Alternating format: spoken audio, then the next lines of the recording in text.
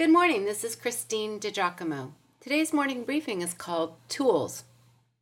I was ready to move on with New Year's thoughts, but truthfully, I have heard from so many folks about it's not supposed to go like this, that it warranted a little more consideration. See, there's a lot going on out there. There is pain, grief, worry, struggle, fear, and for some, just immense challenge, and the need for growth. But my friends, no matter the task at hand, we do not go it alone. Never will I leave you. Never will I forsake you. God has told us. For the last couple years, as I have taught through Paul's letters to the Galatians, the Thessalonians, and the Corinthians, I noted how he expressed his great love and concern for the young Christian believers.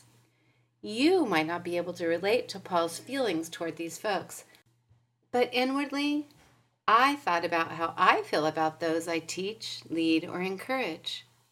May I say that I really relate to Paul's soulful desire to see them flourish in their faith, especially when they were facing persecution and trials of various sorts, the like of which most of us will never know. A teacher with the heart of a shepherd, or a pastor, feels in his very person the struggle and pain of those he leads. At least this one does. There are times that I can literally feel in my body the pain of those I love who are hurting. Can't really explain it, but it is there just the same. The good news is that I have something of substance to give to those who hurt, those who struggle, or even those who strive for something which is humanly impossible to master without the touch of the master.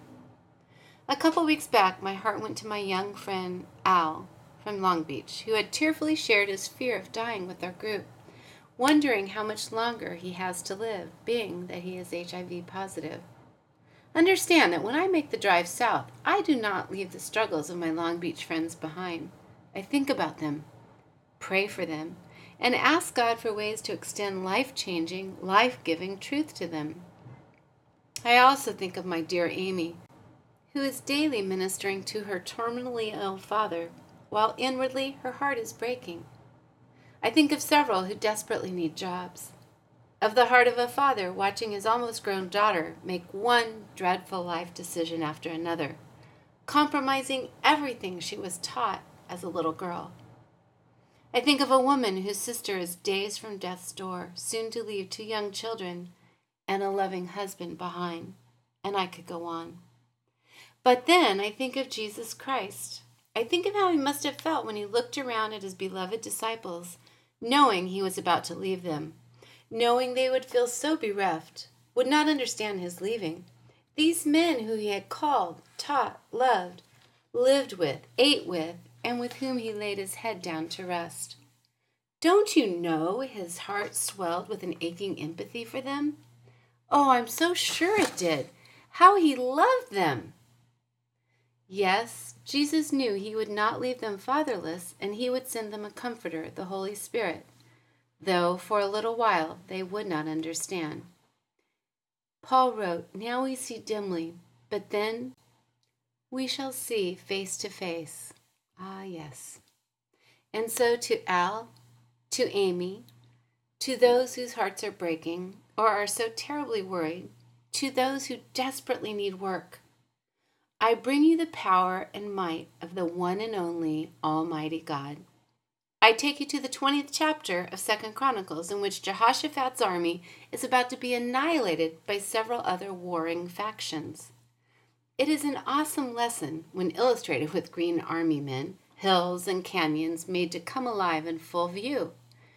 Can you picture that? What does this great leader do on the eve of his destruction? He prays, and he galvanizes others to action. He gets them praying. We do not know what to do, but our eyes are on you, he says to the Lord. Do you think the Lord left him hanging? Do you, Al? And how about others of you who are truly experiencing a time of immense stretching?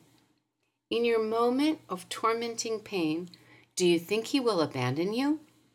Do you think he is too busy with someone in China, New Guinea, South Africa, or Kurdistan? Do you think that you will turn to God, pray to him, and he will turn a deaf ear to you?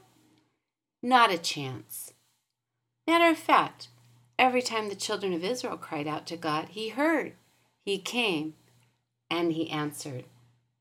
It is my aim to equip you with tools for battle. Whether you utilize them for offensive purposes or defensive, you need to understand the great truths of 2 Chronicles 20. The battle is not yours. The battle is the Lord's. He will fight it for you, just as he did for Jehoshaphat. Neither he nor his men ever had to fight. So tool number 1, the battle is not yours. The battle is the Lord's. Believe it. If you'd like to read this, you can go to pastorwoman.com, click on Morning Briefings, and the title is Tools.